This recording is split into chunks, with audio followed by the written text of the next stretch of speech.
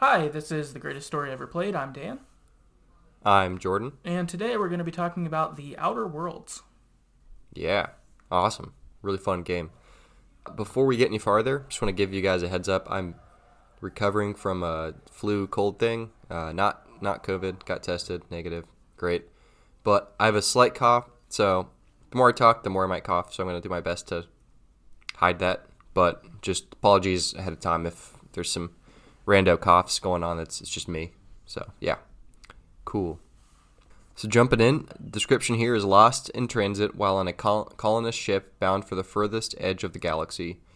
You awake decades later than you expected, only to find yourself in the midst of a deep conspiracy threatening to destroy the Halcyon colony. As you explore the furthest reaches of space and encounter a host of factions all vying for power, who you decide to become will determine the fate of everyone in Halcyon. In the corporate equation for the colony, you're the unplanned variable. Welcome to the future. Try not to break it. Yeah. And then a little background on the game is it was developed by Obsidian Entertainment, who are known for a lot of games, but some highlights being Fallout New Vegas, Pillars of Eternity, Knights of the Old Republic 2, stuff like that. I know you're definitely a big New Vegas guy. Oh, huge. Yeah, that's I think it's probably my favorite Fallout game. It's so fun. It's so good. And I've never played Coder, I don't know how you say the acronym, but Knights of the Old Republic 2. But I heard it was really good. And I think they're making another one, so I'll definitely play that. Yeah, I've heard those games are great. I really wish that I could get the first one. It sounds like the first one is like up there, like top tier kind of game. But I think it's old enough that it's not really on anything new, like even remasters. Yeah, I think the second one got remastered on maybe 360 or PS3, which now you can play on Xbox Ones or PS4s, but I don't know if it's worth it. So yeah, I feel like a remaster on an old console that's ported to a new console can't be great, but you never know. Right, you'd think it would just end up being kind of rough. But yeah, that's a little background on the game itself. So this game, the way it's set up is, I would say, pretty similar to Mass Effect, where you have a crew of people, potential companions, and two of them go with you on missions, and you go through different planets and all of that stuff. So I think before we get into the game, I think talking about the companions is important, and so we asked this question: who were your favorite companions? So who were yours?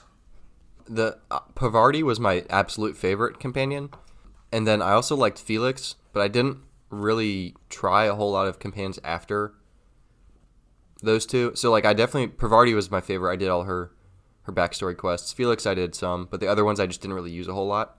So my second one for Felix is kind of just a throwaway answer. So my real answer is just Pavardi is my favorite companion, which I think is pretty universally agreed upon that she's the coolest. But yeah, they were both really cool. Yeah, I agree. Okay, so for you, was Felix kind of the guy you had around most often, but it was sort of, you kind of throw other ones in occasionally, but it was mostly him? Yeah, yeah. Mostly, I think I liked his like combat, or his like companion buff was helpful for combat, and I just liked having a third guy to shoot things for me. So Right. that's like the only reason I had him around. I didn't necessarily like him or dislike him. The things I liked about him was he was kind of his character was like a guy who was just excited to be out and exploring stuff.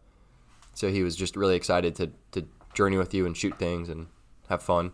So I liked that about him. But other than that, there was like nothing, in my opinion, that was like, he didn't blow me away with his backstory or anything like that. Sure. Okay, cool. No, that's awesome. Like you, Pravarti was my favorite as well. Yeah, like you said, I'm pretty sure that's universal. I think she's probably on everyone's favorites. She was always on all of my missions.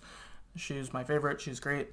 And then I used Ellie quite a lot as my kind of second companion. She was the medic. You pick her up at Groundbreaker, and she's like sassy and stuff like that. So she was pretty fun. I had her a good amount. I also used Nyoka quite a bit. Once I got Ellie, I ended up using her more than Nyoka, but I used Nyoka a lot before I got Ellie. And Nyoka is like a bounty hunter, and she's a badass. Okay. And her, I do remember her vaguely. and her side story is really good. Yeah, that's I guess also something in this game, which yours might be different, or how you did it might be different than mine. But you can get up to 6 companions, but you don't have to get them all.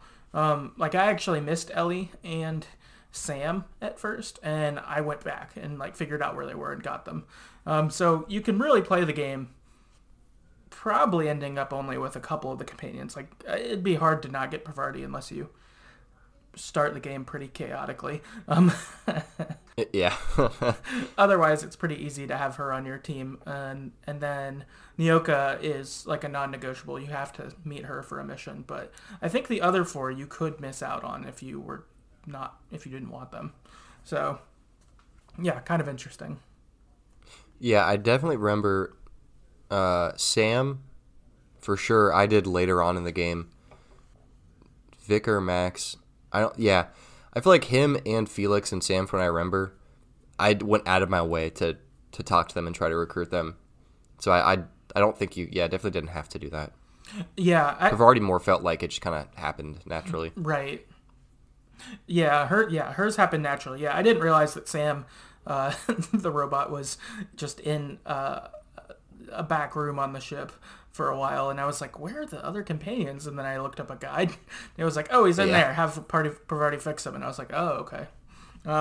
Yeah. But yeah, so those are our answers. We'll go through some ones we got from listeners. Ben on Twitter said, there's surely only one answer to this, Parvati. Yep, agreed. Yeah, we're going to see a lot of those answers. But Nikki on Twitter said, Parvati, my sweet bean. And then Manuel said, Parvati and Ellie, so same as me. Mm-hmm. Rez on Twitter said, Parvati. Tom on Twitter said, Ellie was all around cool, but Vicar Max had some badass lines for his special. Yeah, I did a side quest that was a Vicar Max one, and he was cooler than I thought when I met him. I think he would have been fun to have as a primary. I didn't really use him aside from his quest, though. Yeah, I didn't really use him either. Yeah, seems like worth maybe going back and trying some of these other characters out, though, which would be cool. Mm-hmm. Fusro on Twitter said, Parvati and Max by a mile. They had interesting story arcs, great voice actors, and super useful in-combat abilities. Mm-hmm. Brockers on Reddit said, my favorite companions were Ellie and Vicar Max. Warden on Reddit said, my favorite companion was Parvati. Yochlo on Reddit said, Vicar Max has a special sort of dad vibe that I enjoyed, as well as having an interesting storyline. Felix is my most favorite because he maintains a lot of sort of childlike wonder and hope no matter what happens. Yeah, I like that about Felix too. Mm-hmm. Apes Tech on Reddit said, Nyoka and Parvati. I feel like I'm butchering her name every time I say it. But yeah, Nyoka is such a badass. I love watching her chug her beer as she fires off a heavy machine gun. I also find her companion story very interesting. Parvati is Parvati. Yep. And then Gerard on Reddit says, Parvati has to be my clear favorite among companions. Charming, positive, funny. I don't think it was a mistake that she was so front and center. I agree. Also voiced by Ashley Birch, who is fantastic, who we know and love from Life is Strange and Horizon Zero Dawn and all that good stuff. So Parvati's great. They continue. They say, the Vicar's dry snark is fun for a while. I didn't think any of the robot humor with Sam really worked, though. He didn't make me laugh at all. Nyoka was interesting with her quest. Ellie's standoffishness made her hard to like. Felix was just there. So, a good summary for them of how they felt about the different characters. So, that's the potential team you can have, and every mission, anytime you go anywhere, you can have any combo of the two of them. They each have their different abilities or natural skill sets, stuff like that, which can help you in different instances. Like Vicar Max is good at lock picking, and so when I needed a lock picked, I had him and he helped boost my stats for that. Or Parvati is a good mechanic, so she can fix things. Your medical goes up when you have Ellie with you, etc. So you can kind of set your team based on the lineup you want, or how your character is and what you want boosted up, or just who you like. There's really a lot of options.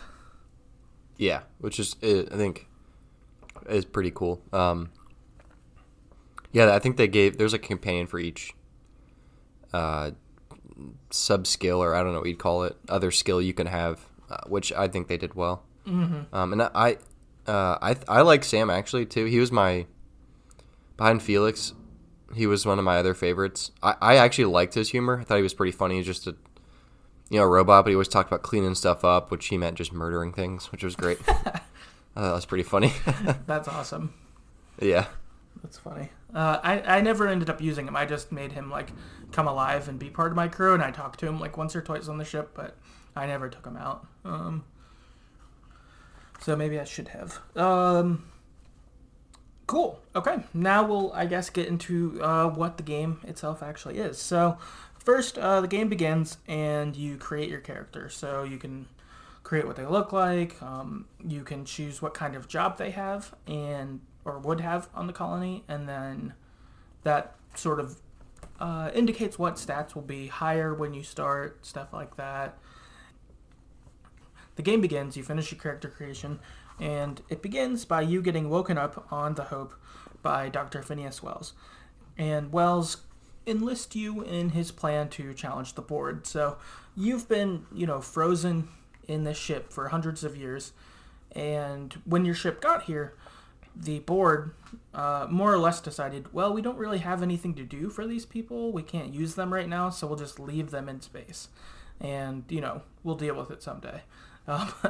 And pretty fucked up. Yeah, definitely shitty. And Phineas Wells is sort of this renegade rogue scientist kind of guy.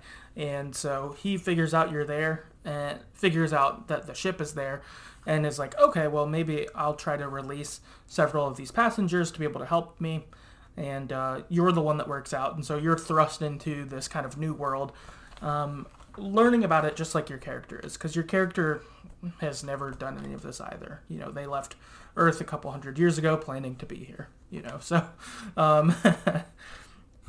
it's kind of a wild thing you're getting thrown into just to start off. Yeah, definitely. Yeah, I feel like there's not a lot of overhead, but definitely some overhead figuring out what the hell is going on. Mm-hmm. So yeah, I think they gave you enough information about what was going on, but I was definitely very interested in the backstory and the lore behind the board and these planets and that kind of stuff. So I thought they did that pretty well. I agree. I was like, what the hell's going on? But I wanted to know more. So I agree. I think they nailed that as an opener, as to okay, what's everything happening? And so what happens is, from here, is you get sent out in a escape pod to a planet called Emerald Vale, and you're supposed to meet up with one of Phineas Wells' guys and go from there. And you're supposed to meet up with a guy named Captain Alex Hawthorne, and Wells gives Hawthorne coordinates as to where to meet up with you. Unfortunately, Hawthorne is exactly at that spot, and your escape pod smashes him and kills him. Yep. Which I thought was a pretty good intro to the humor in this game. It was like, oh no, you crushed Captain Hawthorne. He took it too literally. Yeah, literally right where the beacon was, where the ship was going to land. Mm-hmm. And then Wells was like, all right, well, whatever. He's kind of dumb. Obviously, so whatever, we can make do without him. And he kind of gives you some guidance from afar as to what to do. And so what you do is you end up taking over Alex Hawthorne's identity to kind of continue your mission. You go to Alex Hawthorne's ship, and the ship is AI. It's named Ida. And she's talking with you, and she's like, oh, I can't take orders from anyone except Captain Hawthorne. Are you Captain Hawthorne? And you're like, no. And she's like, let me ask you again. Are you that? And you're like, oh, yeah, I am. And she's like, okay, thanks, Captain Hawthorne. I'm glad you're back. remember to Yeah. be careful next time, kind of thing. And you're like, okay, sounds good. And you find out that you need a power regulator for your ship, because your new ship, when it made its landing, was hurt some on the way down, and also illegally landed. So all of the planets have certain places you're allowed to land your ship. Otherwise, you could be subject to fines or being attacked or whatever. Also, your ship is called the Unreliable, which is really funny. Yeah. Lots of little dry, points of humor in this game. Yeah. This is one of those, for sure. Yeah, I liked on your loading screens where it's surprisingly, the Unreliable takes flight. Yeah. Again, that's just what the humor is like through this game. You get little things like that literally the whole time on your loading screens when you interact with people. That's just sort of the vibe this game has, which is fun. Mm-hmm. So from here, you head into the nearby town to find out where you can get this power regulator. You meet with a guy named Reed Thompson, who is the leader of this town, and ask about this power regulator. And he lets you know, well, we have 2 power regulators. One's in our town. We need it. There's another one that's outside of town. And I actually have some workers that are supposed to work here on this planet, working in our Saltuna factory, and they abandoned their posts. So I would like you to go just steal theirs, and you can divert all the power to the factory so that our planet can, keep being productive, and the board will keep us as a planet and company for them. From here, you go out and start to explore the city. You meet Pravarti when you do this. She is the mechanic here, and so Reed is she could help you with the power regulator kind of thing. And so you meet her, and she's just this super positive mechanic who's kind of country and just innocent, basically. Yeah, and I forget. Yeah, she learned about being a mechanic from her dad. Yeah, as well, who I think is dead. I can't remember. Pretty sure he's dead. Yeah, I think he's dead as well. Yeah. So this is. Do you have to get her as a companion? Do you know? I think you have to have her help you on the beginning of the mission, at least.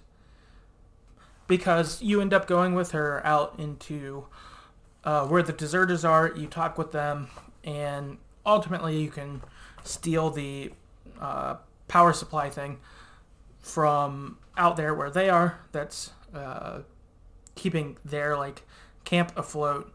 And you end up actually getting your kind of first major decision in the game. And these happen occasionally through it, but this was one where it was very noticeable, which is you can either redirect the power all to the town like you were asked to, or you can take it away from the town and redirect it towards the deserters. Which I redirected it towards the town, and then I used my time with the deserters to try to convince all of them to go back, which I think all of them ended up being willing to, except for the leader, who did not like me and just stayed out there, and I assume died. Yeah, I think that's what I did as well. Yeah, it seemed better to divert it to the town because there's more people living there, and it was safer than the whatever colony they had out there. Right. So it seemed like just the best case solution, get everyone back in the town and doing stuff together again. Yeah, I thought so too. And I guess also this gives you an intro of outside of the town, there are a bunch of bandits everywhere, so it's pretty dangerous out there. And then also there's raptidons, which kind of look like dinosaurs that spit venom from Jurassic Park. Yeah. They're hard to kill. Well, they can be hard to kill, especially for a rando townsperson. They'd be destroyed.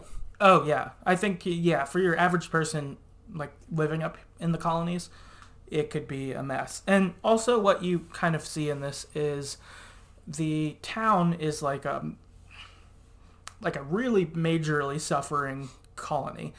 They're destitute, they're super poor, they don't have a lot of food, all of that. But it's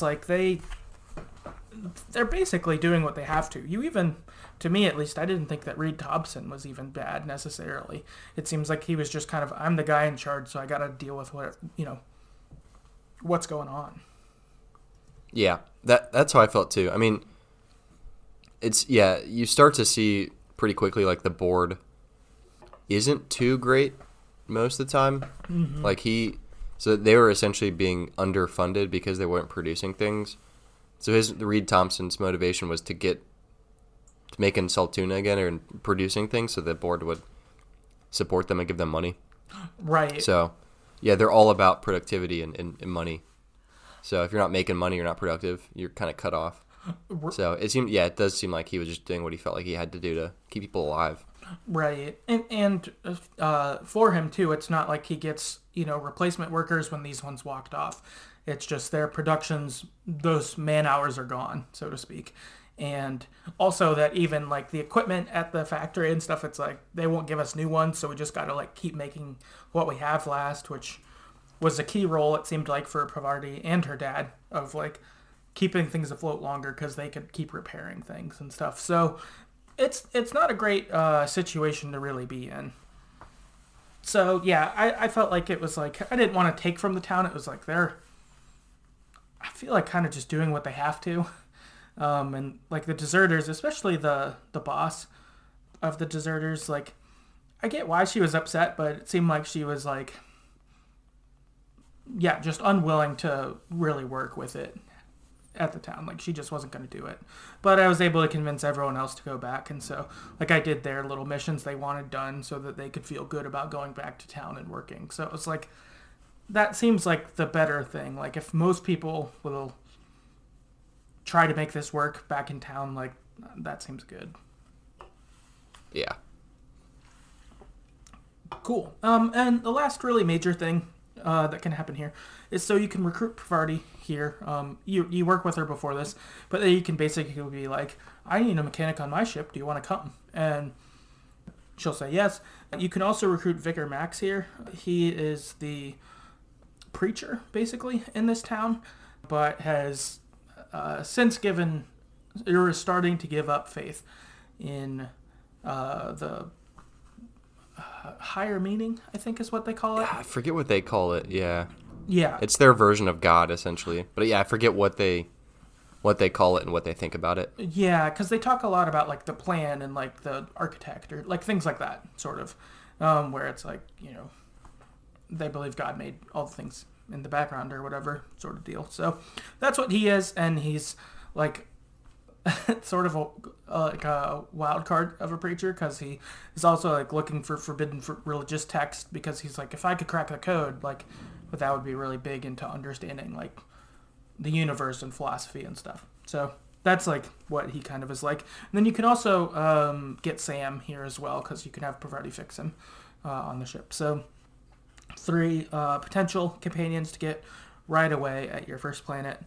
Once you resolve this, Phineas Wells sends you to Groundbreaker, which is a ship, a really big ship in space that is outside of the board's jurisdiction, but works kind of with it. So they're interesting. They're neutral. Like the board is like leader over all of the other planets you interact with, but Groundbreaker is sort of this independent, a free state, so to speak, that is within still the galaxy here together, where they're all like still like trade and all of that stuff. Yeah, it's like the Switzerland of the Outer Worlds. Yeah, exactly. So it's kind of a unique second place to go to. And the reason Wells sends you here is you need to talk to Gladys to get a nav key to go to Monarch. And so a nav key is basically a landing authorization, and Monarch is the capital city. Wells wants you to go there for something, so you've got to stop by Groundbreaker to be able to get this to happen. While you're on Groundbreaker, you meet Junlei Tennyson. She's the leader of Groundbreaker, and her like grandma was the leader and like main mechanic for this place, and then her mom was, and that got passed down to her now ultimately. And Parvati has a big crush on her. Yeah. And that storyline is great. We'll end up talking more about it later, but Parvati's immediately excited and shy because she's like knows of Junlei Tennyson from like being really into mechanic stuff, and she's like, oh my god, it's her, I can't believe I'm meeting her. And then it's like, oh my gosh, she's so cute too. Like it's kind of all of that. Yeah, she's like a famous mechanic in the mechanic world. Yeah, which is Parvati talks about it all the time. Yeah, like Parvati, before you meet her, is so excited. Like, oh my god, her! Like, she's so big in mechanic stuff. Like, you look up to her, and then she meets her, and all of that. So that was cool. Basically, your time here on Groundbreaker is doing various jobs to save up money for this nav key, because it cost quite a bit of money. I think it cost like $10,000 or whatever. Yeah, it was enough that it was kind of. I remember when they first told me the total, I was like, what? I have like 1% of that. So it was enough that it seems kind of daunting. Yeah, it was a lot. And it made you do a lot of like side quests and stuff like that to be able to buy it. I found out because I was trying to look up something related to this chapter where I think I got stuck or confused because I didn't want to like kill someone if I wasn't supposed to. And yeah. I found out that you can actually just not buy the nav key and park really far away on Monarch in a dangerous area, so I ended up doing that and saving my money. Oh, I didn't know you could do that, actually. Yeah, there's like a side on like the opposite side of Monarch where there's like a landing pad you can do, but then there's just like Raptidons and Marauders and shit everywhere, and they're all way higher level than you, so you can just get killed pretty easy. Okay. Yeah, I definitely ended up going there at some point. Yeah, I didn't know you could do that before. Yeah, I ended up doing that, and then I like tried to fight them for a minute, and it was like they're clearly way better than me. So then I just ran all the way to Monarch and just ran past everyone and just did it like the cheap way of like coward's way out. Yeah, nice. Yeah, just ran by everyone. But save up money for this nav key. Get to do side quests, more time at Groundbreaker. Also, you can recruit 2 companions here. You can recruit Ellie. She's in the medical wing, and you can do a side quest for her that will ultimately let you invite her into your group. And then Felix also, you meet him, I think right away, because he's basically like, hey, you've got a ship. I'd like to, go on adventures. Could you use me, basically? And you can be like, yeah, sure, come aboard. So your crew is getting bigger. You're experiencing more of what Halcyon is at this point. You've gone to 2 places and have done numerous side quests and saved up money and all of that. So I would say at this point you've actually gotten to do a fair amount and are starting to kind of understand what's going on. Mm-hmm. Yeah. And it's also worth noting too, you can kind of jump around to these planets in the Groundbreaker kind of whenever you want to, for the most part. I think there's some that you can't get to until you get farther in the story, but once you've unlocked all of them, you can kind of jump in and out of them, and they kind of make up the overall like open world of the game, which is just cool. So it's not just one giant sandbox, it's multiple small sandboxes that make up the big one. Yeah, good point. I think even from these like you said, the missions on Groundbreaker, I think some of them may take you to some of the planets we'll talk about in a minute.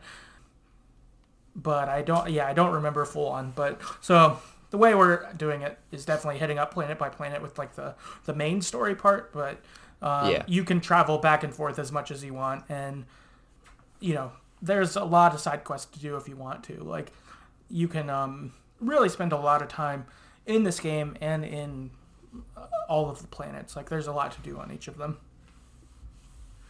Yep, definitely. So from here, you end up heading to Monarch. When you get to Monarch, you meet Nyoka here, and she's your last companion that you can recruit. And she takes you to get to a guy named the Broker to send some data to Phineas Wells.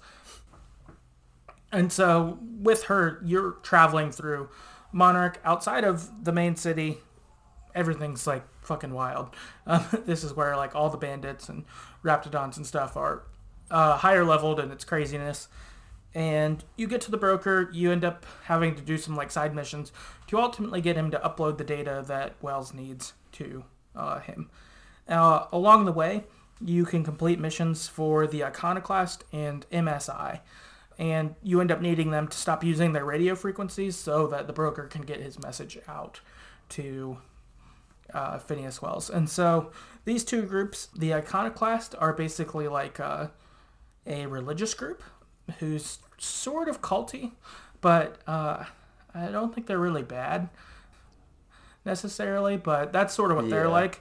And then MSI is the business that's in this planet, and they are no longer certified by the board. So their planet is sort of this weird one that like it exists in the colony, but it's not like Groundbreaker where it's sort of independent and thriving, or doing well and does business with the board. Instead, Monarch is just kind of, well, they're there and like are just kind of trying to make it on their own and do like some black market stuff because you're not legally supposed to trade with them because they got decertified. Yeah. So there, yeah, I feel like from what I remember, Monarch was kind of the craziest planet. I think there was a bunch of like towns or like buildings outside of main city that were like just totally destroyed. Everyone was dead. Raptidons everywhere, Marauders everywhere. It was pretty like, it was pretty fucked up. Yeah, it was definitely a wreck going on there for this town, and that they were just trying to, or this planet, and they're just trying to. MSI's goal is to be able to get back into the board and like, what can we do to be able to make our planet, stable again, basically, and be a part of the board and everything, the free trade, the trade, and all of that stuff that's going on. From here, you move on to Byzantium, which is basically like the rich planet. This would be like District 1 in Hunger Games, or the capital. Yeah, it's like where all the people want to get to. Yeah, it's very much like District 1. That's a good comparison. Yeah, so you like get there and it's totally different. Like for me, I had Parvati with me, and so she's just like, what is all of this? Like, she feels uncomfortable because it's so different than any other planet she's ever seen or heard of, kind of thing. Yeah, everyone there's like aristocratic and doesn't work and is entitled. All that. Yeah. Yep. And why you go there is Wells needs some chemicals that are there to revive the passengers on the Hope. And Wells has figured out that Minister Clark has been hoarding these. And so you're going to go kind of snoop through Wells's files, or not Wells, Minister Clark's files, to be able to find out where this chemical is so Wells can revive the other passengers on the Hope. And you end up sneaking into Minister Clark's house, and you find out that he's basically under house arrest. That Chairman Rockwell, who's the head of the board, has essentially commandeered what Minister Clark does and is kind of doing everything in secret and doing things under Minister Clark's name. So Clark is actually like stuck in his house. He can't leave. He doesn't go into the office and do work. And then Rockwell is just at work, like, doing things in Clark's name, basically. From here, you end up sneaking into the government building, which is called the Ministry of Accuracy and Morale, to get the chemicals. And so you're sneaking through this government facility that you're not supposed to be in. And you find the chemicals, but they're being used on human test subjects who are all kind of in vats, like in Minority Report. Yeah. They're kind of like that. And so you can take all of the chemicals, but the human subjects will die. Or you can only take 26% and they won't die. And so for me, when I played, I only took the 26%. Because Wells was like, just get me as much as you can. And I was like, I don't think I want to like kill these people. Yeah, I can't remember. I probably did the same thing because I was trying to play as good as I could. So I probably also did 26%. but yeah, I forget. Well, I guess we can talk about that at the end of the game. But yeah, I forget what the consequences are if you don't take 100%. Because there's always a trade-off, you know? There's always like... Right. They always make it somewhat difficult. There's not like a clear right option, which is... I think they did that pretty well in this game. Yeah, I think so too. Yeah, I was like, I don't know what's really right here. Definitely a tough choice, for sure. After this, on your way out, you end up speaking to Adjunct Sophia Akende, and she wants you to turn Wells in and gives you a tracker. So she figures out that you've kind of become famous through this point in the game, that you've gone through and done things on these planets and made stuff happen. And so the board has kind of you've gotten the board's attention kind of unintentionally, I guess. And so the board comes to you and is like, hey, if you can bring us Wells, like, that would be really big. We can reward you. And also, we understand if you'd have a hard time turning him in because, you know, he did, after all, you know, free you from being frozen, basically. So they act understanding, but basically try to, like, twist your arm / bribe you into doing what they want. So after this, you end up at Wells' lab. You give him the chemicals you have, and you also can tell him about the tracker if you want, which I did. I told Wells about the tracker that was given to me, and he's like, you should send it. And I was sort of surprised. I was like, oh, really? And he's like, yeah, just scramble the signal. You know, they'll think that you're on their side still. They won't know that you're still with me. But if you don't do it, then they'll think you're bad. So send it, scramble the signal, though, and that'll give me time to basically get my lab ready for them and, you know, ready to fight kind of thing. Yeah, I definitely told him to. It seemed... At this point, I think you can also just plant it and not tell him. I think that's an option as well. Mm-hmm. But I definitely didn't do that. Yeah, you can also plant it and not tell him. So if at this point, like, from talking with the board, if they convince you kind of, he's a renegade, he's bad for, you know, Halcyon and all of that, you could be like, okay, I'm going to abandon Wells. I'm going to go with Team Board at this point. You could go that route. But for me at this point, I was like, I've seen the board be bad, whereas, like, the Wells stuff sounds more like conjecture, or like he's not doing what you want, so he's bad. That's how I sort of felt about it. Mm-hmm. Yeah, he definitely didn't... Like, he doesn't seem bad. I mean, the whole time I was playing this game, I kind of expected a twist at the end where he was kind of bad. And not that the board was good either, but that he wasn't the savior he claimed to be. But yeah, at this point, if you're playing through the game and you think the board is somewhat good, I feel like you'd have to be playing a bad end, or playing as like a bad person in the playthrough to turn Wells in. Yeah, I think so too, because, like, to me, like, watching how the board is acted, it's like, okay, they clearly don't care about, like, the planets that they don't think are important that much. You know, like Parvati's planet, we first started there. Like, they're, like, poor and suffering, and the board's like, meh, whatever, figure it out. But then one like Byzantium can exist. It's like, you know, you don't consider all your colonists equal value as people, and so, you know, I don't really want to get behind you. Yeah, and they were just clearly really corrupt. Even just seeing, like, what was that called? The like Chairman Rockwell and Minister Clark and that kind of stuff. Like, it's kind of like Hunger Games, where District 1, like, maybe pretends to care about the other districts because they serve some purpose, but they don't actually care about them or their people. Right. They're only about making money and, you know, protecting how they live. They're definitely not good. They definitely don't care about people. That's you pick up on that even just from some of the ads for some of, like, the items you can buy. Mm-hmm. They're definitely just not. They don't give a shit about any of the people. It's funny. Oh yeah, on one of the side quests you do, one that stood out to me was the board has a company trying to come up with a diet toothpaste that they can sell, like, really cheap, and the goal of it is to get poor people to, like, use it so that they will eat less food. and like take up less resources. It's like, Yeah. but we'll like, pitch it to him as a beauty product. Like, hey, this cheap, affordable beauty product, and you can like have a slim figure and be attractive. And it's like, you're like, this is totally a resource thing to you. You're like, we'll give it away to them basically so that they won't eat so much. Like, it's crazy. They're clearly. It's also funny. It's toothpaste. Yeah. Yeah. And they have all sorts of like things like that through this game. So yeah, I was like, yeah, not about it. And so you get kind of two different trajectories you can head.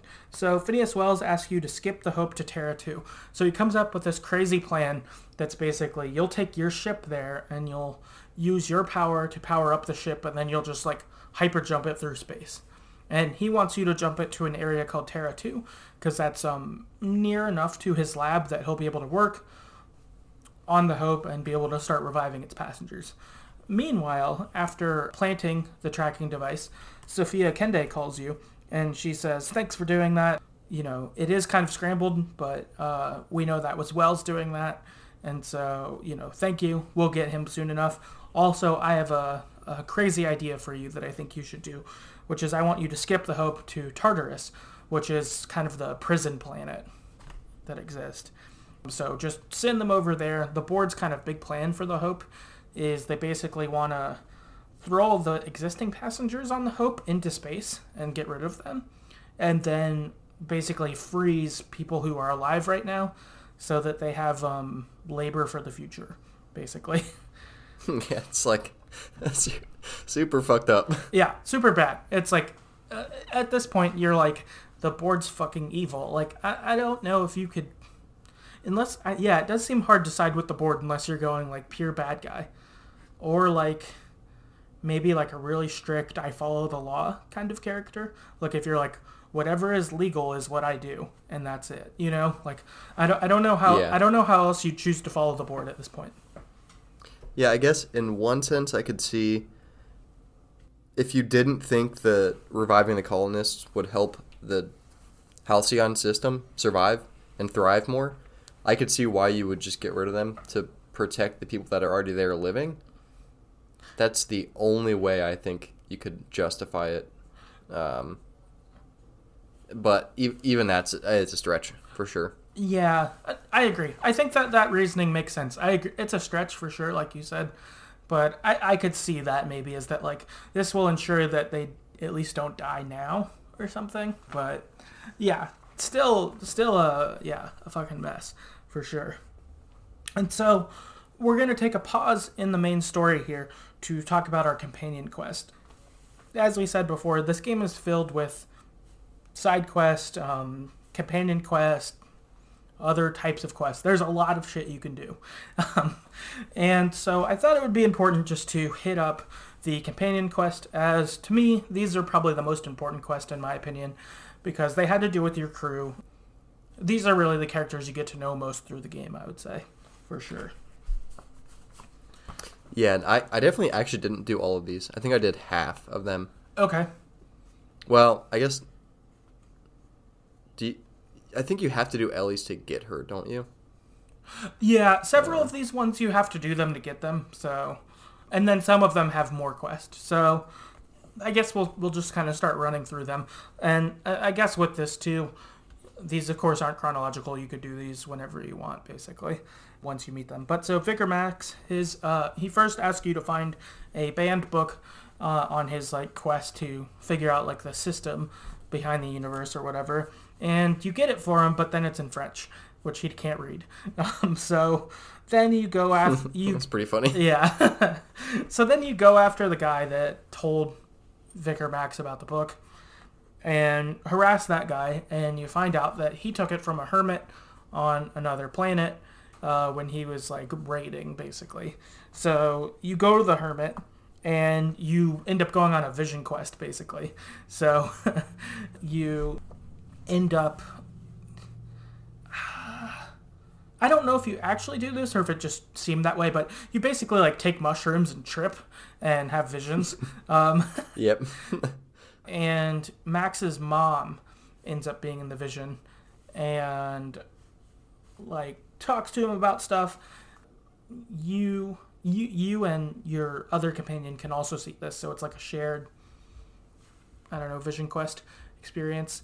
And Max basically realizes that, trying to find like meaning behind the universe was wrong. You can't figure it out. Instead, life is random and you need to like live with it in the moment, basically, kind of thing.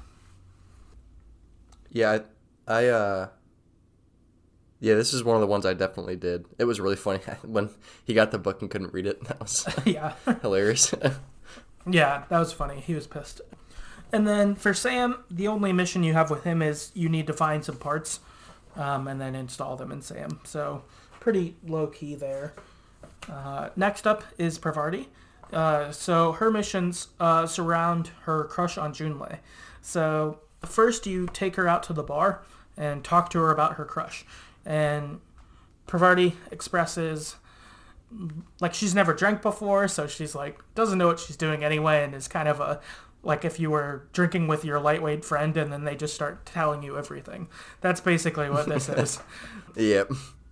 And you can choose to, respond to her in a variety of ways. I always chose the nice ways because that's how I played my character.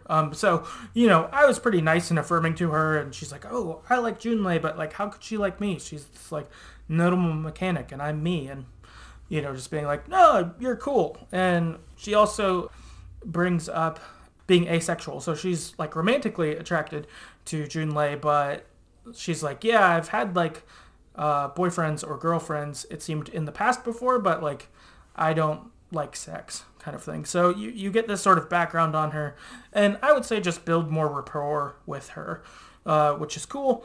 Later on, you have another side quest with her where she asks Junlei out, and Junlei says yes.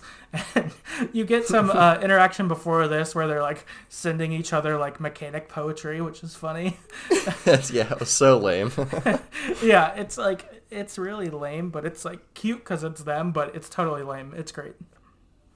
Then you help her get like all the things she needs for a perfect date. So you have to like fly to a certain planet to get like a cake. You fly to another place to get clothes for her, and all of this stuff. You basically do a bunch of side quests so that she can have the perfect date with Junlei, and you get all that stuff, and she does, and it's really great. So that's Pravarti's side quest. I would say also for me, when I was at the bar with Pravarti and she's like talking about how she has a crush on Junlei, that's where I bought into the game. I was like, okay, this game is good. I like this game. Just her like, I don't know, going over all of that. That's where I was like officially in, personally. Yeah, I was already pretty into the game, but this definitely made me like Pravarti the most. And I think from what I remember, out of the companion side quests I did, hers was the most enjoyable and longest. Yeah. But it felt like the most personal side quest, companion side quest. There were other ones were definitely personal because they involved the characters and something they wanted, but this one felt like the most like I'm actually helping her out in some actual way. Mm-hmm.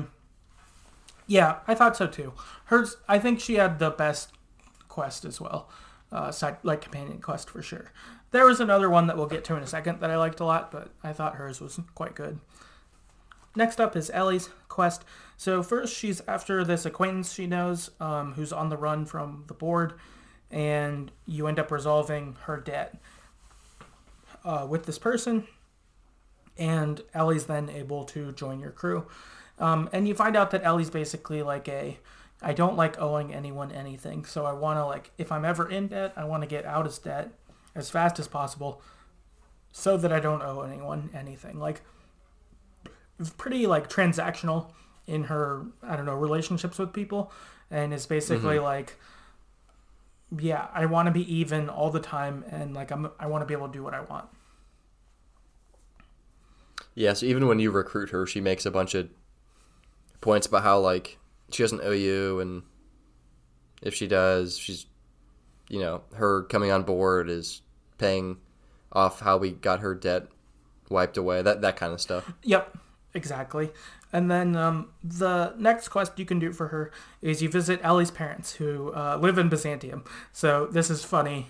Turn of events is her parents are District One, right? They're the rich people, and Ellie's a rich kid who's like gone full rebellion and has decided to be like an outlaw medic because fuck my parents, like, that kind of thing. Yeah. Which is funny. But when you get to her parents to kind of go gloat and be like, she wants to take you there and be like, look at what a rough crowd I run with. Like, I'm rugged and so are my friends. That's kind of her goal. But when you get there, you find out that her parents claimed her as dead when she went, missing 5 years ago when she just like ran away from home. And they use the money that they get from her life insurance to like make their house nicer. They stopped working, like all of this stuff. And they're like, oh, like you're here. Like, don't let the neighbors see. Like, It's really fucked up. yeah, they're fucking douchebags. And so you have this kind of conversation, and you have, for me, like, because of how I played, I'm like, Ellie, they're assholes. Like, you're fine as a person. You don't need them kind of thing. And she's like, again, still her. She's like, no, transactional. Like, all right, we got to get them back. And so you can help Ellie basically reroute the money for her life insurance policy to go to her. So she's still dead. Her real name is something that's not Ellie. I forget what it is. But you change it to is Ellie as the recipient of it. And so you go and make that happen. And she's able to get money, the money that's hers that her parents were claiming. Yeah, great. Stick it to him. Then Nyoka, and her quest is she's basically looking for closure. She had an old team that she ran with. She wants to put them to rest in their old base. So she had a crew of like 6 people who were like mercenaries like her, and they just like were like a family and like fuck shit up together, made bounties, had a base, were close together, all of that. But unfortunately, they've all been killed since in the last year or so or something. And so what you do is you go and get closure for this. So 2 of them had kind of run off. And so you go and try to find them. You find out they're dead. You take their medallions. You then have to head back to their old base, which was taken over by the Mantiqueen and like other monsters, basically. And so you have to kind of kill your way through the base. And then you're able to finally, like, lay everyone to rest, leave all their medallions there, and, like, complete her quest. Yeah, I think this is another one I did. You actually have to do this to get her, don't you? You have to do some of it. Okay. You don't have to do all of it, but I think you do have to do a part of it to get her. Okay. Yeah, I definitely remember going and killing the Mantiqueen and all that stuff. Yeah, I liked this quest. I thought this one was pretty good. I was into this one, like, that she cared about her team and, like, wanted that resolved. Like, I thought that was cool. I enjoyed this side quest. And then, lastly, Felix's quest is you do a bounty on this, like, wannabe revolutionary. It's someone that, like, Felix, like, looked up to, and you find out that they're basically, like, lame, and they're, like, sellouts to the board, I think, and stuff like that. So Felix is disappointed. His hope was, like, misplaced in thinking these people were cool and were, like, gonna start a revolution, when really it's, like, it's the same shit. They're just acting differently. Yeah, I don't think I did his. Yeah, I'm pretty sure I didn't do his. Okay. Yeah. So, okay, those are all the companion quests. Now we'll jump back into the main storyline. Main storyline, you head to the Hope. And so you repower it. And on your way to repowering it, you have to destroy some like security robots that are on the boat. Or on the Hope. The boat. It's basically a boat. It's like a freight. It is. It's a space boat. Space boat. But yeah. And so then you have your definitive moment. Where will you skip it to? I skip it to Terra 2, like Wells asked me, because fuck the board. Yeah, I did the same. Yep.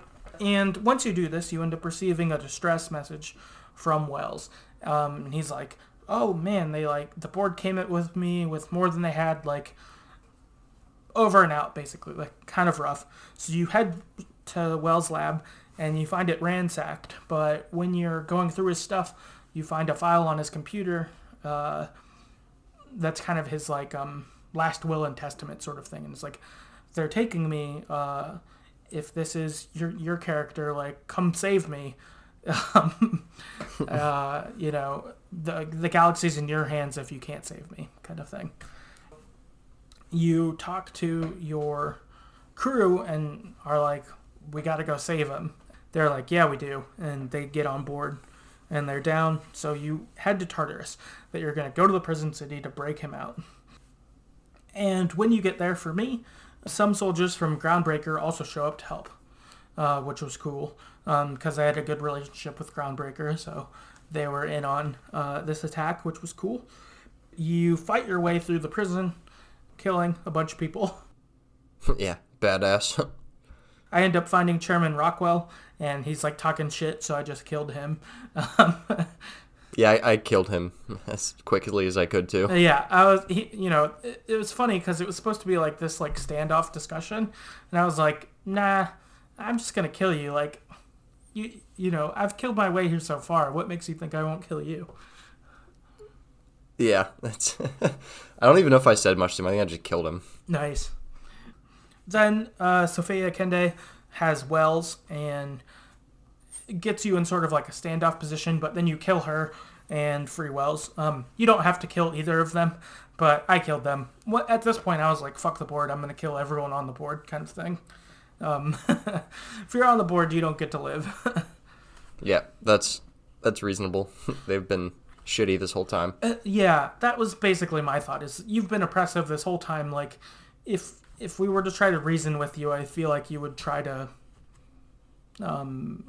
like slip back into doing the same shit, basically. So yeah, definitely. I was like, we're not going to build a new future with you guys. Sorry, you're done. And so then this game has a variety of endings that can really go. So we'll run through the two main ones. Yeah, there's two, I guess, main endings, but then each ending has a lot of variations it could have. So this is not all-encompassing at all, but the two basic endings. The first one is the side with Wells endings. And what happens is Wells is able to wake up some of the Hope scientists, engineers, stuff like that. I guess that the ship you were on was full of a lot of the Earth's capable people. So, Wells is able to wake some of them up, and the colony is on the verge of collapse, right? It's been a fucking mess the whole time you've been playing this game. And you also can't go back to Earth. They haven't heard from Earth in a long time, and even if you tried to take your ships back, they wouldn't, make it. So you have to, just try to make it work here. They band together and try to save Halcyon. They say, the people of Halcyon were... This is a quote. So in the epilogue, you get, a lot of stuff read to you, which is pretty interesting. But it says this, and I think just quoting it word for word is good enough. It says, the people of Halcyon were nothing if not hardy. In the absence of the board's authority, many of the colony settlements banded together with a single purpose in mind: survival. Life was especially hard in the years to come. Some towns dissolved by attribution and starvation, but most of them found a way to carry on. In the years that came, Halcyon was forced to reckon with its newfound freedom. The board was gone, and for better or for worse, the colony was responsible for its own destiny. So, yeah, this is the ending I got, and felt like cool. We're getting a second chance, and let's see if the colonies can make it. Basically. Yeah, that's the ending I got too. It definitely feels hopeful. It's not as happy as I would have expected, but it's realistic and seems like things going in a good direction, like you had said. It's it's a pretty good ending. Yeah. There's a part in this ending that's funny too, where it's the people at Byzantium, even some of them were forced to have jobs. Yeah. That's funny. Yeah, fuck them. Yeah, for real. Now, okay, the board ending, this would be if you end up siding with the board. What happens is Phineas Wells ends up going to Tartarus anyway, except instead he has, I think, Sophia Kende or Chairman Rockwell as a hostage instead. So he's like, oh, I'm going to free all the prisoners and we're going to fight the board, is sort of how that goes. So the endings here, it says, so the riots in Tartarus end with a total victory for the board. Without any threats against their power, The board asserted their control over the colony. The lifetime employment program begins immediately, and the people of Halcyon do exactly what was expected. They obeyed. Akende converts the lab. So she throws the original colonist out, like they planned to, and makes a storage facility. It says here, one by one, the workers of Halcyon surrendered themselves to the program. They arrived with their families and their friends, their colleagues and their neighbors, and then, one by one, they marched into the stasis chambers. As workers from Halcyon slept in hibernation chambers, their settlements became ghost towns, left behind by the board to be reclaimed by nature. Only Byzantium remained, a shiny beacon of a civilization otherwise abandoned colony. The people of Byzantium spent their life gorging themselves on their stockpile of resources. As the workers of Halcyon, they never felt the effects of the collapse. They never felt anything at all. Yeah, so bad, sad ending. Yeah, very, very doomsday of that they're just frozen in time, like you were before the game began. Yep, and presumably to probably never wake up because it looks like shit's just gonna end. Yeah, it seems like Byzantium will just live in pleasure until they die, and then the people frozen in space will remain there. So, real bad. Yep, not much hope there. No, not at all. We've got a little bit of feedback from people I asked about what their endings were. Andrew on Twitter said he sided with Phineas. So, yep, same. Yep, me too. Brockers on Reddit said I was on the board side until they asked me to genocide an entire town, so I turned on them. My motivation was entirely based on making as much money as possible. My ending was made up of various morally dubious choices, such as doing whatever Sublight asked me of me and wiping out the iconoclasts. So kind of maybe more on the bad, I guess, quote-unquote bad play style. I don't know. Yeah. Also, the ending recaps we gave are short. You actually get one for each of the planets and actually even each of your companions. So your endings can really vary. There's one quest that with the iconoclast where you steal this super weapon and you can give it to the iconoclast and they kill MSI, or you can give it to MSI and they kill the iconoclast. And I got it, but I didn't give it to either because I didn't want them to kill each other.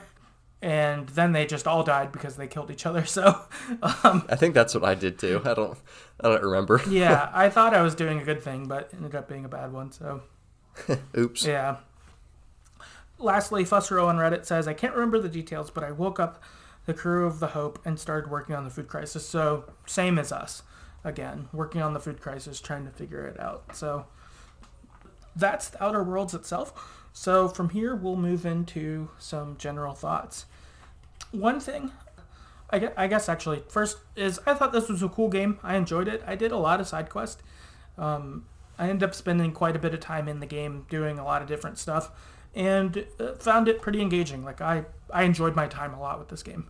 Definitely good stuff. Yeah, same. It was a very fun game. There was some things I had issues with, not crazy ones. I'll talk about those in a little bit, but yeah, overall, I also did most of the side quests, explored as much as I could, and really enjoyed the game. To me, it felt a good mixture of Borderlands and Mass Effect. You got some the dry humor, Borderlands. Also, some of the combat felt like that, and then some of the companion system and sci-fi-ness of Mass Effect. Mm-hmm. So to me, that felt like a mixture of those two games, which I thought was really, really cool. Right. Both games are first-person shooter style, right? Mass Effect is that way, right? No, that's third. Mass Effect is third, but Borderlands is first. Yeah, okay. Borderlands is first person for sure. Okay, yeah. Yeah, for Mass Effect, I was like, is it? I don't remember. Since we played that a year ago, so it's a little fuzzy. Yeah. It might be third and first, but I definitely remember playing in third person. I think you're right. Maybe you can choose, and I played in third also. Yeah, I generally prefer third person in games. But, same. But whatever. This was fine. It wasn't, but it didn't take away anything from me playing it in first person. I just had to get used to it after a little bit. But it was good. I guess on your topic with Mass Effect, something I liked in this game is that there weren't romance options. I know in sometimes games with like companions and all of that, you can have romance options, and I really like playing Pravarti's wingman way more than having a romance personally. I thought that was cool and like, yeah, I was just about that, so I thought that was a good move here. Yeah, that was cool. This is my personal opinion. I think romance and stuff like that, they can take away from the main story and kind of what I like about these games, which is like exploring, getting loot, shooting things, finding the lore. Mm-hmm. So I think sometimes, yeah, like the relational aspect, relationship stuff, I think can kind of distract from some of that. But like you said, yeah, helping Pravarti, that felt way more like a side quest. Well, I guess it was. It felt way more like I was progressing the story and helping a companion as opposed to this was just something that's added into the game just because. Yeah. So I definitely like that too. Yeah, I think that like I think romance in a game, I think I would rather it be like it's just canon. I think I'd rather have that than choosing it. You know, like choosing a character to like try to date or whatever. I think I'd rather it just be like these characters date and you just kind of play with that in mind. Like I think I'd rather it be less of a choice, I think. Yeah, that's fair. I just don't particularly care that much about it either way. Yeah. Yeah, I think I generally just skip those parts if it's a choice. But Sure. yeah, I just overall really liked the board. I mean, the board sucked, but I liked how they just made it so much about like, people were just resources to make money. There wasn't like a real government. It was all just controlled by the board, this conglomerate of companies that were all about making money. So I liked the humor that came along with that, and I also liked bringing down the board. I think it just became a really cool, like the board just became a really cool bad guy, like this evil idea that was enjoyable to like fight against and take down. I really liked that. There wasn't like a main bad person that was you're fighting against. It was like this idea, this like government, I guess, but it's not really a government group of people. I think that was well done. Yeah, I liked capitalism turned up to 100. That's your enemy. Yeah. Is hey, what if we let capitalism go as far as it could go? Let's say that instead, the board members, the most powerful companies, they're actually the one that lead our country. Because I mean, come on, like that's what they like put forward, and you're like, oh, it's a shit show, and they like fuck over most people. Yeah, let's fucking kill them. Like, yeah, surprise. Yeah, so I thought that was, I thought that made for a good or interesting adversary. As instead of like, even like Chairman Rockwell, it was like he was less of a character and more of just the guy who led the board, which was good. I think just that like the board is bad, the board is our enemy. Like I thought that was great. Yeah, definitely. I liked it not being one person that was bad. It was the idea. I think that was something different than games I'd played before. Mm-hmm. Yeah, definitely. One thing I didn't like in this game, which I realized is just a thing I don't like in general, but it took this game making me realize it, is I don't like custom creating characters. I'm not interested in that at all. Like, at the beginning when I was having to like choose a name, what does my character look like? All of that stuff, choose my attributes and any of that. I didn't like doing that, and it made me realize, oh, I just don't like that as a thing. I would far rather have it assigned. And so when I assigned mine, I basically went pretty generic. I made a character and made it what they look like, so I just made a character that looked like Max Caulfield and called her Max. Because Nice. that's I've realized that's what I do if I have to make a character, is I just make it Max. But I don't like having to do it. I would far rather have a character that's assigned, and however they're like is what they are. And then I chose like a normal disposition or whatever. I didn't choose being good at anything. I just chose normal and was like, I don't know what I'll like, so I'll just start here. Like, I don't know. I'd way rather have this assigned. Custom creation is not for me. I know a lot of people like it, but this game made me know, yeah, that's not my shit. I'm not into it. Yeah, I actually really like this kind of stuff. So this is right up my alley. Yeah, give me as much RPG elements as you can. I'll take them. But this kind of goes into something I was not super happy about. But like, to me, like, you custom create a character, what they look like, all this stuff. But since there's no third-person view, you never see yourself. Oh, yeah. So it's kind of pointless to me to make, like, custom create character. Like I get like the attributes and stuff. I think that's just necessary for an RPG. Well, one like this, it's not in all of them. But like, yeah, designing how your character looks seems kind of totally useless if you can't see your character ever. So to me, I would have liked to have a third-person view. One, because I like to see what it looked like, and I like to see what like stuff I'm wearing and things like that. But then two, to me, it just kind of made the creation useless, you know? So I wish they would have made a first and third-person option, like some RPGs do nowadays. That would have been cool. That's true, because then I guess what? It's just what you're wearing in your menu screen when you like go there. You could see yourself. That was something too, actually. So in this game, you wear like armor and a helmet and stuff like that. So you can make it where you can't see yourself. Like I am, I played the whole game without giving Pavardi a helmet because I was like, well, you should show your face still, even though it would probably be better for you in fighting to have a helmet. I was like, well, I think they had an option where you could turn off helmets. Like you would still wear it, but you wouldn't. Oh, it wouldn't show it. Yeah, a lot of games do that. That's good. I missed that. That's definitely better. It seems sort of stupid to like. Even for the armor, I feel like you should wear clothes that look cool, even if like. I don't know if they're gonna let you choose the clothes. Like I was wearing like bulky ass armor. Like I just got whatever the heaviest armor I got, I wore that, and so I look like someone from Halo basically the whole time. And it was like, yeah, which is awesome. Yeah, which looks fucking cool. But like if your character's supposed to look, you know, if you want how your character is supposed to look, you could probably look way different and look cool, you know? Like, yeah, true. Like, I don't know, if they're just going to be armored the fuck up, why did I have the option to like know what they look like even? But also, yeah, I guess any of my criticisms here is like, this isn't my shit, so, you know, I should be disregarded first. People who care more about it should certainly have their opinions listened to before me. Yeah, fair enough. My last very general thought on this is I really liked this was just like a standalone title. The original idea, totally different.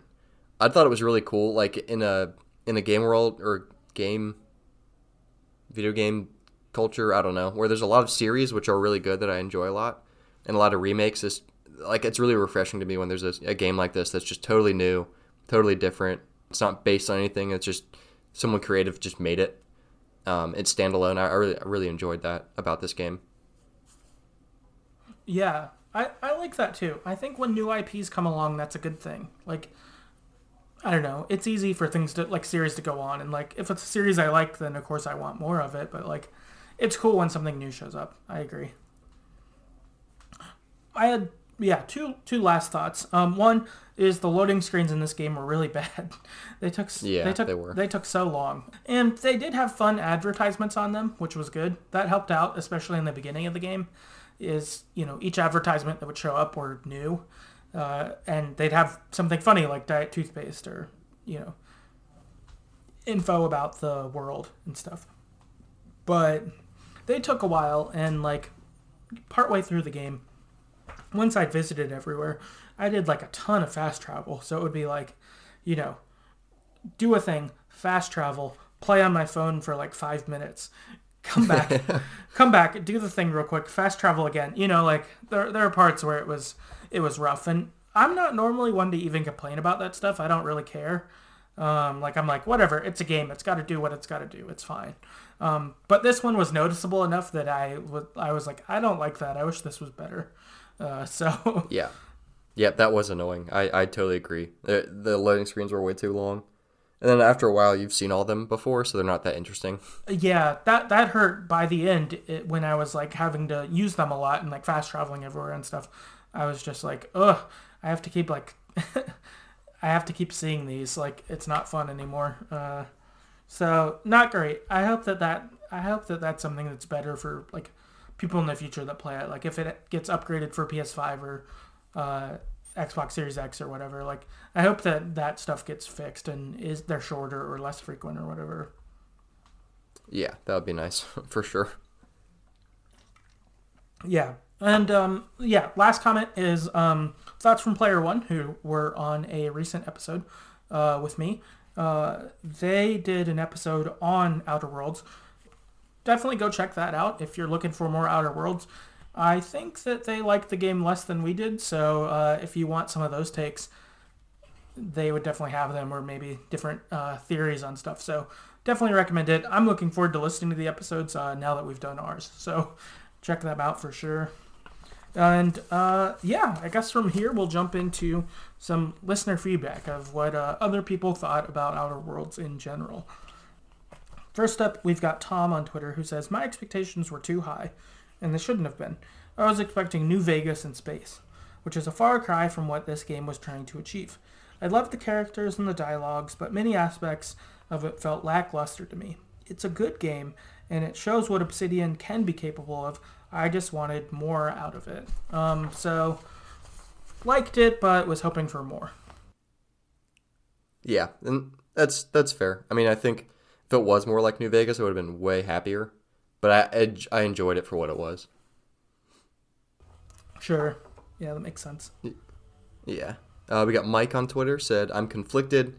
It has Mass Effect vibes, but only one companion is really as interesting as a BioWare character. It has Fallout New Vegas vibes, but the mission, structure, / choices don't feel as broad or dynamic. It has the corporate satire, but I'm not sure what their quote-unquote point was. Okay. So, for Mike, it sounds like it did bits of things, but it never quite went there for him. Yeah. Yeah. Dave on Twitter says what Cyberpunk 2077 should have been. Easily one of the best critiques of corporatism I've seen in a game. Yeah, I guess for me, I don't know how many games I've played that critique corporatism, but I thought this did do a good job, like we were saying earlier, is I felt they were like, yeah, this is what capitalism at the end of itself is. So, yeah, this shit sucks. It's not good. Yeah. Yeah. Yeah, on 10, it's really bad. Mm-hmm. Nikki on Twitter said, I'm not far into it yet, but I love it. It feels like the brilliant love child of Mass Effect and Bioshock with a hint of Fallout, and therefore it's amazing. The characters are great, the whole look of the game is great, and it's fun. So we got a lover of that, which is great. Yeah, very good.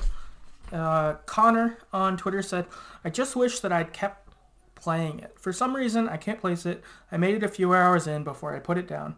It's not that I didn't enjoy it. It's just it didn't quite hook me. Hopefully I'll get back to it someday. I could see that. I feel like if I would have stopped before going to the bar with Pravarti, I think that I could have seen stopping then, potentially. But that was that spot where that hooked me, and that's probably several hours in. So I wonder if Connor was like just before that. Yeah, that's fair. Cat Lizzle on Reddit said, I'm not very far into the game, but I love it. It has the perfect amount of story and combat to keep me interested. I'm more interested in the story of the game than a ton of fighting, and I always have trouble finding games that aren't mostly combat with a tiny bit of story, but this game is exactly what I've been looking for. That's great. Which is awesome. Yeah, great. Yeah, that's awesome. Yeah, I think that this balanced that well too. It didn't feel like I was just playing a shooter that had a story on the side.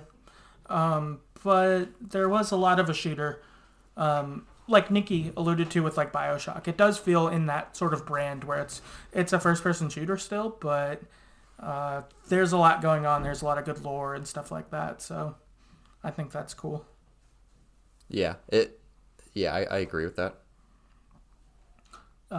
Next up, we've got Dulku on Reddit. He said, on first playthrough, I liked it a lot. Upon further play, I realized how much content it was lacking. An Outer Worlds 2 with a bigger budget and more development would have been much welcome, but the first one leaves much to be desired. That's too bad to feel that way. I would be interested in an Outer Worlds 2 and seeing what they would do with it. Like, I think they've got a cool idea, and yeah, I'd play another one. Yeah, I would definitely play another one too. Cool. We got Warden on Reddit. Says, my favorite thing was the individual planetary stories. I don't think the main quest line was that good. That sucks. I enjoyed all the stories personally. Yeah. I think I liked all of them too. I did like the planetary stories and like what was going on there as you did a bunch of side quests on one planet for a while. That was fun to kind of see, okay, this is what the vibe is here. Like, that was cool. Yeah. Brockers on Reddit said, I really enjoyed how the leveling system worked, how you could customize armors and how smooth combat felt in with a dodge feature. I disliked how, despite all the customization choices, most of them made the same aesthetic changes rather than unique ones. For example, all the armor kits add the same shimmering silver pattern when each kit should have been a different color. I would have liked perks that allowed for armor specialization to give more reason to wear specific armor types. The clothes being like light, medium, and heavy, that kind of thing. Yeah, that's fair. I definitely felt like the armor, there's not many unique things. It was all kind of similar. And also, again, it wasn't third person, so I couldn't really see it, so I didn't care as much.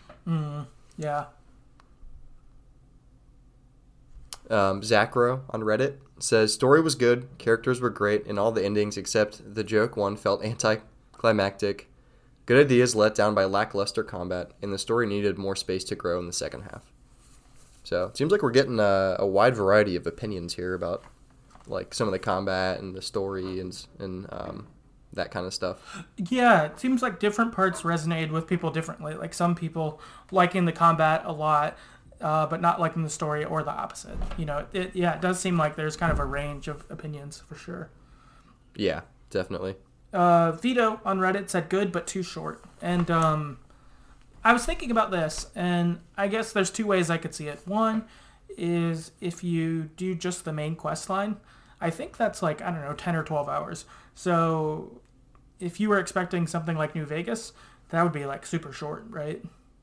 Yeah. Oh, yeah. Way short. Because New Vegas, I think, I haven't played it, so this would be something you'd know, but I would imagine even if you do the main quest line, it's probably still like 30 hours. Yeah, it's a huge game. And then expanding that, doing all the side quests, I'm sure New Vegas is like 60 hours or something like. Yeah, probably more. Yeah, 60, 80, 100. Like. yeah. Something like that. Yeah, it's like that's pretty big versus this. I think I did almost all of the side quest, and I think I was done in under 25 hours. Yeah. Yeah, 25, 30 probably, like something like that. Yeah, which, like, I mean, it's a big game, but it's not, like, the biggest game. Or, like, it's a decent-sized game, I guess, to me, but not fucking enormous, like New Vegas or, I don't know, something like Red Dead 2 or Witcher or something like that are kind of known for being big. Yeah, definitely. I wonder if they'd change that in a sequel or something next that they make. Yeah, that'd be interesting if they'd make it bigger, maybe add more planets. I don't know. Yeah, because we'll find out. Wancha on Reddit said, I love the game. It has the vibe of No Man's Sky, with all the vibrant colors and cool creatures, has buildings, loading screens, and tech that reminds me of Bioshock, and several possible outcomes, which makes it replayable more than once. Which I agree. I don't know if they're saying that they like the loading screens, because I didn't, but everything else I agree with. Yeah. Now we're actually getting to a section where we've got some bigger comments. So, strap in, I guess. So first up, we got Apes Tech on Reddit, who says, my favorite things about the game, the facial animations and dialogue. I've loved watching the animations these characters tried to show concern or anger, etc. I think they did an amazing job with the faces. Dialogue ties into that because I say out of all games I've played this generation, this one is one of the few that had interesting dialogue. Least favorites, a variety. The locations do become samey, as well as the creatures you fight. I feel it's really easy to become a jack of all trades no matter how you play or who you side with. Leveling up, plus the flaw system makes it easy, in my opinion, to be good at everything. You can make a dumb character and still be able to succeed at lockpick and dialogue check. Yeah, I think those are good kind of on each side of this, and I thought the dialogue was pretty good in this game too. I did feel like I could see it changing based on how I acted, which was good. Yeah, the dialogue with interacting with other characters, they did seem pretty responsive to what you were saying and how you were saying it. Mm-hmm. Yes, the voice acting and facial expressions were, I say, they were on point. Very good. Mm-hmm. Yachtlow, I think, on Reddit, says, favorite things. I'd say my favorite things are the companions in the skill tree format. They had a really they did a really good job formatting the skill tree to be useful while still forcing you to prioritize a bit, and the companions are all individual and have their own ways of making you interested in them. Least favorite. Though I don't have a lot of complaints with the game, there are two things I'll mention, one being more general than anything extremely specific. The first thing is that I wish the game was longer and or had more content. I understand that they had a budget and a tight schedule, so my hopes are that there'll be another bigger sequel. The second one is that a specific part of a quest that I absolutely cannot stand, where you're going on a quote-unquote tour of the colony for the guy in Byzantium, and you have to jump out of the protective bubble on Scylla, interact with something in return without dying. The amount of times I died in that spot, even while using dodging, TTD, and other tricks, is infuriating. I actually don't remember that part, but yeah, I kind of wonder if I did. It sounds annoying. Yeah, I agree. It sounds annoying. I don't know if I did that quest either. But yeah, that makes sense. Yeah. Okay. Next up, we've got Gerard on Reddit. Says, I liked it on the whole, though the lower budget compared to its competitors shows, mostly in the lack of systems and game complexity. Too few armor variants and likewise weapons stuck out in particular. Reskinning the same few models wasn't enough. Generally, I would say they picked their battles well, doing what they did to a high quality. The Mass Effect micro locale system was a good choice. The armor system could have used more thought. I found it nearly impossible to commit to using anything but heavy armor, because the trade-offs with anything else never added up. I think this might have been due to the way the armor was presented to the player, with one big important number dominating in the UI. At least this problem didn't seem to affect the weapons, as skills could validate any choice, but there was no skills associated to different armor classes. No way to improve the work shirt into something viable, and that reduced the roleplay possibilities. Look at Ballistic Weave in Fallout 4. A simple but valuable idea that makes a whole swath of player builds possible. A skill or perk in the Outer Worlds could have done something similar with a little dev time. They did something tangentially in the Gorgon DLC, where they added a perk to make tools into viable weapons. Given that many of the perks came off boring, it seems like they left a lot on the table in that department. The writing was generally of superior quality. A lot of developers could learn from the example Obsidian set.